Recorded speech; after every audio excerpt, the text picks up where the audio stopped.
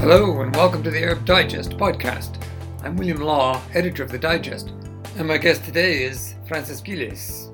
He's a specialist on security, energy and political trends in North Africa and the Western Mediterranean, and an associate senior researcher at the Barcelona Center for International Affairs. From 1981 to 1995, he was a North Africa correspondent for the Financial Times and has written for numerous publications including the New York Times, Wall Street Journal, Le Monde and El País. Today, we focus on Morocco and Algeria. Francis, welcome back to the podcast. Thank you for having me. Let's begin with Algeria. What is the situation today in Algeria? Well, in political terms, the vast movement of popular protest against the system, the Hirak, for the moment has been quashed by quite harsh measures, though very little or no killing to be true. And therefore, the Hirak no longer exists. The COVID-19 crisis helped the authorities close the frontiers of the country, which still remain by and large closed, and to install curfews and make it extremely difficult to demonstrate. And then by flooding Algiers 2 months ago with police and military arresting everybody, even for a few hours, that actually stopped the Hirak movement. It was also clear that the Hirak had no wish to have violence, although violence was exercised against it by arrests, by condemnation to prison terms, by, in some cases, beatings, if not torture. But the Hirak absolutely refused to fall into the trap of provocation. Meanwhile, the regime has had general elections a few months ago in which 85% of those entitled to vote didn't vote. They've got a new government, and President Tebboune seems to be in better health than 6 months ago. But the new government, headed by the former Minister of Finance and Governor of the Central Bank, is run by a man, Tebboune, who is so incompetent that even within the system they recognize this man rose through the banking system for reasons unknown, became a very incompetent governor of the Central Bank, Minister of Finance, and in the last 6 months, furthermore, Algeria has stopped publishing, the government, all kinds of official statistics, which are part and parcel of modern government. So we are in a situation politically of a complete freeze. That does not mean that everything is not working. If you look at foreign affairs, Algeria has lost a lot of its influence in Libya, but a few weeks ago, the president appointed Ramtan Lamamra, who was foreign minister in the last few years of Bouteflika, who is a chip off the block of the old Algerian diplomatic school, who is an extremely clever and wise diplomat. And he is a man who, as the French withdraw slowly their troops from Mali, is probably best placed to juggle Russian, American and French interests with Mali, or in the Sahel more broadly. So that is a plus, because a man of that caliber actually matters at the moment. The other front, apart from foreign affairs, where Algeria has not done too badly, is on the front of oil and gas revenues. Because in the first 5 months of 2021, the rebound of export earnings for the oil company, the national oil company Sonatrach, was 45%. And if this trend continues, that means the export income for this year would be $30 billion. Furthermore, the company made 18 new discoveries last year. This is very important because it's made it possible to update the volume of hydrocarbons in place, which are today, as of speaking, 2.5 times larger than those known in 2019. So the news on the oil and gas front, despite all the turmoil of switching ministers, heads of company, hunting corruption and so on, the news on the oil and gas front is actually much better than many people might have feared. Now you have said that the picture has improved because of the revenues coming from oil and gas. But overall, what is the economic situation for the Algerian people? Is it improving as well? No, the situation for the Algerian people is not improving. There has been a rise in unemployment. The private sector finds it extremely difficult to operate with all this uncertainty, plus COVID, plus the lack of travel. So a lot of companies are finding it very difficult to keep going, and it doesn't appear that any new jobs are being created. So in a way, one's just... the situation is sort of on hold, and reading the economic situation is made all the more difficult by the fact that since January, the Algerian government has stopped making public all kinds of statistics which most governments in the world make public, not just statistics related to the external position of the company, but internal statistics. So we are in a big fog, and it is very difficult to estimate what is really going on, added to which the repression on the press is fiercer than at any time in the last 25 years. And therefore, we just don't know. We just don't know. You mentioned the Hirak as a movement. It's failed. I mean, it did succeed in getting rid of Bouteflika. But beyond that, is it a spent force now? Well, whether in its present incarnation may be, the Hirak never managed to get itself leaders, let alone a program. But then I don't think they ever sought to, because as soon as leading voices emerged in 2019, be they lawyers, journalists, human rights activists, they were promptly locked up. And therefore it was very difficult it was virtually impossible to have a platform, to build a platform, let alone the fact that it would have been very difficult to build a platform between so many diverging voices. Because don't forget that the Islamists demonstrated as much as the vast majority of young Algerians who were not Islamists, who were dressed in modern clothes and showed no inclination for a theocratic state. So I would say that for the moment, the Hirak has been quelled. The question is when a social movement of such force re-emerges.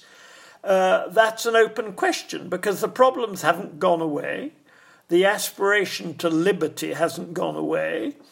What is not in doubt is that the more Algeria feels threatened on its borders, be it Morocco, be it the French presence in Mali, be it what's going on in Libya, the less likely the generals are to loosen the tight rein, the tight leash they hold the country on. Now, you mentioned President Tebboune, a man that most Algerians regard as, very much a part of the old system. No, he was a former minister and governor of different provinces in Algeria. But he was a man who was very much part of the system. He never shone because of any particular achievement or anything like that. And in many ways, he is a front for the military. It's the military and the security people who hold Algeria. And when you look at the cabinet, the level of incompetence of the average minister in Algeria is at an all-time high. It just makes you wonder what these people really do. You know, they're not competent. The ranks of the senior civil service have been depleted in the last 20 years by retirement, death, and also the placing of Bouteflika bogeymen at many important jobs. So the civil service of Algeria, which used to be of quite good quality 30 years ago, today, what is left? Very difficult to say. Certainly not what we had 20, 30 years ago. Next door neighbor, Morocco. A stronger economy, more capably governed under King Mohammed VI, but under closer scrutiny, does that portrait hold up? Well, Morocco is governed in a more coherent fashion, there is absolutely no doubt. Morocco has had a policy of diversifying its exports into Africa, notably because it was seeking the support of black African countries for its position in the Organization of African Unity, the African Union, on the Western Sahara. But the social disparities in Morocco remain as great as they ever were. Whether we trust the official figures of COVID deaths is anybody's guess. Morocco has taken quite aggressive stances in the Western Sahara at the turn of the year, and more recently in Ceuta, the Spanish enclave on the north coast of Morocco, by getting tens of thousands of young Moroccans to cross into Ceuta, thus causing a major crisis with Ceuta. So all this posturing is the result of former President Donald Trump's decision to recognize Moroccan sovereignty on the Western Sahara. That decision, however, endorsed by the Biden administration, which does not want to compromise Morocco's recognition of Israel, nonetheless is unlikely to be followed by the European powers, because I don't think Spain and France and Germany could ever envisage to openly defy the United Nations. And indeed, in recent months, there's been a major diplomatic crisis with Germany. Morocco's ambassador to Germany has been withdrawn because the Germans refused to follow the American decision to recognize Moroccan sovereignty in the Western Sahara. Now we've got the Pegasus affair, and how this is going to play out, nobody knows really. So Morocco is it looks to be in a more comfortable position, but I think that one of the delusions of the Moroccan position is that Morocco seems to fancy itself as having replaced the Algeria of the 1970s and 80s as the major regional power. Now, in the late 70s and 80s, Algeria was a third world leader. It helped liberate the US hostages in Iran. It played an important role in OPEC. It was a major middle-ranking power. Those times are gone for Algeria. But the idea that Morocco might replace Algeria as the most influential power in northwest Africa will run up against three things: the sheer size of Algeria, the fact that it still has a diplomacy, however weakened, but strengthened by the appointment of Mr. Lamamra. It has by far the major army in the area, and it has oil and gas. And even if oil and gas resources have not been managed particularly well in the last 10, 15 years, as I pointed out earlier, the discoveries of the last year have updated the volumes of hydrocarbons in place to 2.5 times larger than what was known in 2019. So Algeria has plenty of reserves of oil and gas, and therefore I think the Moroccans are so obsessed with the Western Sahara that maybe they're overplaying their hand a bit. At any rate, I doubt whether they would go to war with Algeria. This seems to me most unlikely, though accidents can happen. And as for COVID, one has to point out that this has dealt a body blow to the Moroccan economy, where tourism is concerned, and this is no mean consideration. View the number of jobs that tourism brings to Morocco, not least at the luxury end of the market. So Morocco is maybe not in quite as good a shape as it appears. Now, you mentioned the Western Sahara. Of course, Donald Trump, in his transactional view of managing things, effectively signed it over to Morocco.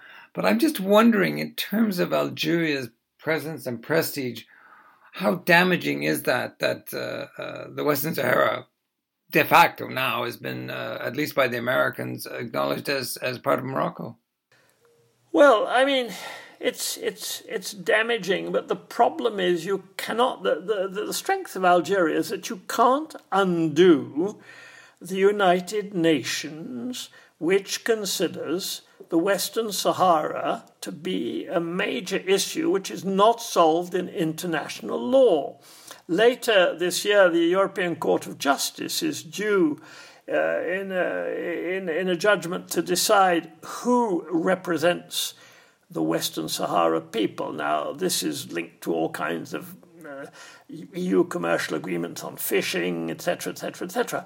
If the European Court of Justice decides that the Polisario Front represents the Western Sahara and not the Moroccan Crown, this is going to cause a major crisis between Europe and Morocco.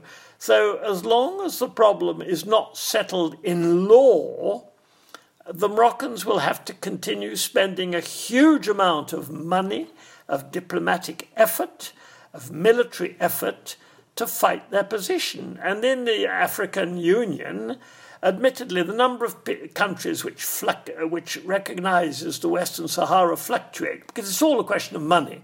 If Morocco pays one country or two countries a bit more money, they disrecognise the Western Sahara. Having said that, more than half of them do recognise the Western Sahara as an independent state.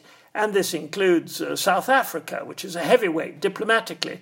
So we in a sense, the Moroccans are kicking the can down the street, but the problem will never be solved until and unless, which looks unlikely today, Rabat decides it has to give something to get something. There's no sign of this at the moment, quite the reverse. There's a lot of military noises and insults and withdrawing of ambassadors. We've been here before. I personally would doubt that they would go to war, but then, mistakes happen. But what many people outside Algeria do not appreciate enough is that for the Algerian High Command, Morocco is not the main enemy. The main worry of the Algerian High Command is the interference of Western powers, and indeed the Gulf or anybody else, in the region. Hence their very great unhappiness about Libya, about the growing French presence in Niger and Mali. That's the real worry of the Algerian regime. The other concern is to guarantee the stability of Tunisia. So the story, which I've been covering since 1975, so that's 46 years, looks as if it's going to continue. You spoke a little bit about the repression of journalists in Algeria and Morocco. They've both come down very hard on not just journalists, but critics in general. They're being charged on a whole range of things, very similar to what's going on in the Gulf and in Egypt, where criticism is treated almost as an act of terror. How concerned are you about it, and how pervasive is the suppression of free speech in Algeria and Morocco?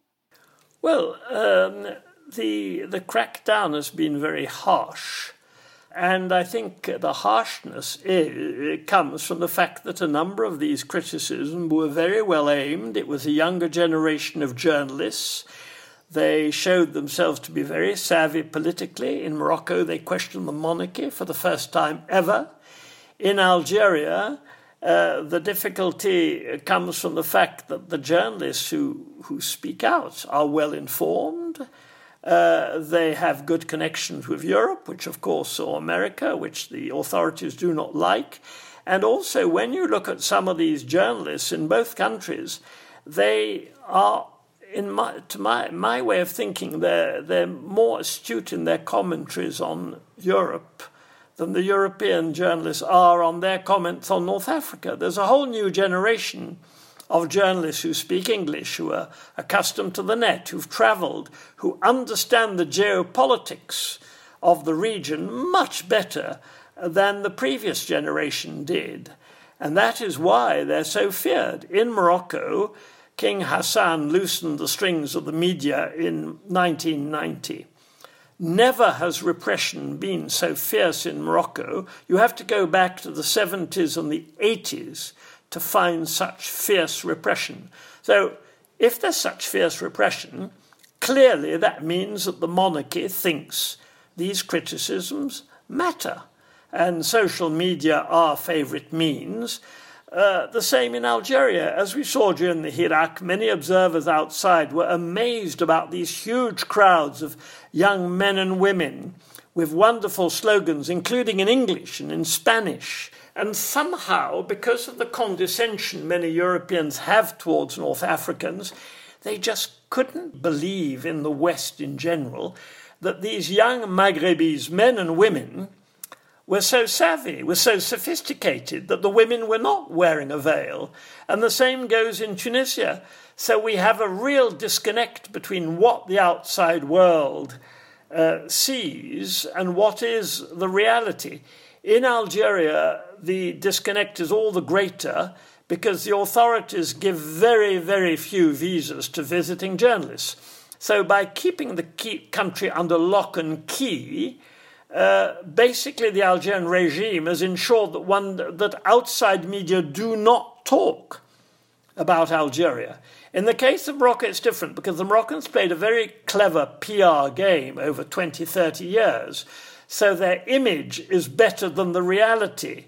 The difficulty for Morocco is what happens if that image suddenly cracks. And this is the whole question which is posed by the developing Pegasus story. What happens if it is shown that the Moroccans are using this Israeli software to spy? Well, they're spying on people who are favourable to Western Saharans in Europe. That we know, they're harassing them. But what happens if it's confirmed that they're spying on President Macron? This could lead to damage. This could lead to lack of confidence in Europe on Morocco, which is there, but which is not often expressed publicly. Well, now you've mentioned France, the former colonial master for both countries. What influence do the French have today, and how do Morocco and Algeria play their cards in relation to their former colonial master? Well, the French ruling class fell in love, as one senior advisor to Mitterrand put it to me years ago, with the Moroccan ruling class in the 70s and has never looked back. The Moroccans have used the town of Marrakech as a honey trap where many French politicians spend their weekends or holidays. The monarchy is viewed as reformist. Morocco is viewed as tolerant, more open towards Jews. The Algerians, of course, irrespective of the current regime, which is very repressive, and the Algerians have paid the price of three things. One, the War of Independence still, which rankles with a number of senior French politicians. And then the strong support Algeria gave to the Palestinian cause in the 60s and 70s, including training Fatah guerrillas in the 70s and 80s. And it's generally criticizing of American and European or French positions on a number of issues related to the Third World. So Algeria is viewed as a power which is not friendly. In recent years, Algeria has become a very conservative country and has lost that aura. But for many French politicians and media who don't have access to Algeria, in a way they fantasize about Algeria. So I once wrote a piece called Algeria as a Black Box of French History. And all this is due to the old colonial links. I mean, the history of France and Algeria and the history of France and Morocco are completely different. And the balance tilted under Giscard d'Estaing very strongly in favour of Morocco, where it has remained ever since. And when it comes to the Hirak, the French, or the Europeans for that matter, have given no encouragement, no support. They denounce the Chinese, the Iranians, the Russians for their alleged violations of human rights, but not one word of comfort to the Hirak, as if democracy in North Africa didn't matter, as if a more accountable a government in Algeria did not matter to the future of European North African relations. And I think that this is where the Europeans are at fault, because one way or the other, these popular movements will not go away. Whether they succeed one day in bringing democracy is an open question. But what is not in doubt is that all the region, all the people of the region, from the humblest person, wants a government which is more accountable and less corrupt. That is not in doubt at all. Finally, Francis, jihadist uprisings in the neighborhood, principally the Sahel countries, what sort of threat does that pose for both Algeria and Morocco? I would not call it a jihadist uprising. I spoke recently in Paris with one of the most knowledgeable French observers of that region. It's a very complex fight due to old tribal fights between settlers and nomads. Climate change is making things worse. And then don't forget that after independence in the early 60s, France ensured that all the region had dictators friendly to it. None other more than the leader of Chad, who was killed recently, and who ran a mercenary army, which he offered all around Africa. So what's going on in the Sahel, basically, in Mali, it's a breakdown of the state. The state never paid much attention to the north. The Mali government, Mali is a semi-failed state. And I would argue that a number of these states are semi-failed. I mean, Idriss Déby in Chad was a ruthless military dictator, and his clan and his army and his son who succeeded him treat the country as their own personal property. So when conflicts arise, whipped up by the links with Al-Qaeda, there's no doubt that jihadism has become, to me, at 76, a bit what communism was 40, 50 years ago. You know that any protest movement in Western Europe worth its salt, at least in France, Germany or Italy, they were communists because that was the fashion of the day. So now they're all jihadis. But how do we know who's a jihadist, who's not a jihadist? The infighting between people affiliated with ISIS and Al-Qaeda is extremely difficult to untangle from outside. And I suspect when listening to French officers on Mali, as the French are about to withdraw, you've had some French officers or retired officers speaking, it's an impossible fight because nobody knows who's fighting who. And meanwhile, a lot of weapons have been introduced. And let us never forget that Saudi Arabia spent tens of billions of dollars spreading its creed of Wahhabi Islam across the region after 1979.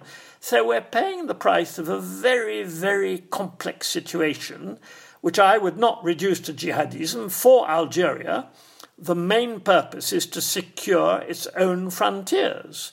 So its new constitution officially allows the Algerian army to cross the border if the president so orders. But in any case, the Algerian army already did this, but the new constitution gives it more legitimacy. But Algeria will use its security forces, its army, if and when it feels its security is at risk on its very long and very difficult to defend southern border and on its border with Libya. Exactly as it will collaborate very closely with Tunisia, as it's done since 2011. The cooperation between Tunisian and Algerian security forces has been exemplary, and it is certainly for Tunisia a major factor of guarantee of stability for the country in terms of jihadism. And Morocco, does the instability in these Sahel countries, principally Chad and Mali, does that not pose a threat to Morocco? Well, no, not really, because the Western Sahara is a self-contained problem in a way. The Moroccans have often claimed that there's infiltration of jihadists into the Polisario camps. This has never been proved. Morocco broke off relations with Iran last year, I think, claiming Iranian influence, but that was to please Saudi Arabia. It had nothing to do with reality. The Moroccans have never come up with any proof of serious Al-Qaeda or ISIS infiltration in Polisario camps, quite apart from the fact that I don't see how Algeria would possibly permit such a thing to happen. So I think that, I think that's bluster. No, for the Moroccan system, I think is reasonably stable. The problem is that it's spending all its diplomatic energy on defending its position in the Western Sahara. So America, good, that was great. But at the end of the day, if Morocco recognizes Israel, so what? The answer is so what? Okay, they recognize Israel. How many Israelis can go and set up businesses in Morocco? Probably a few.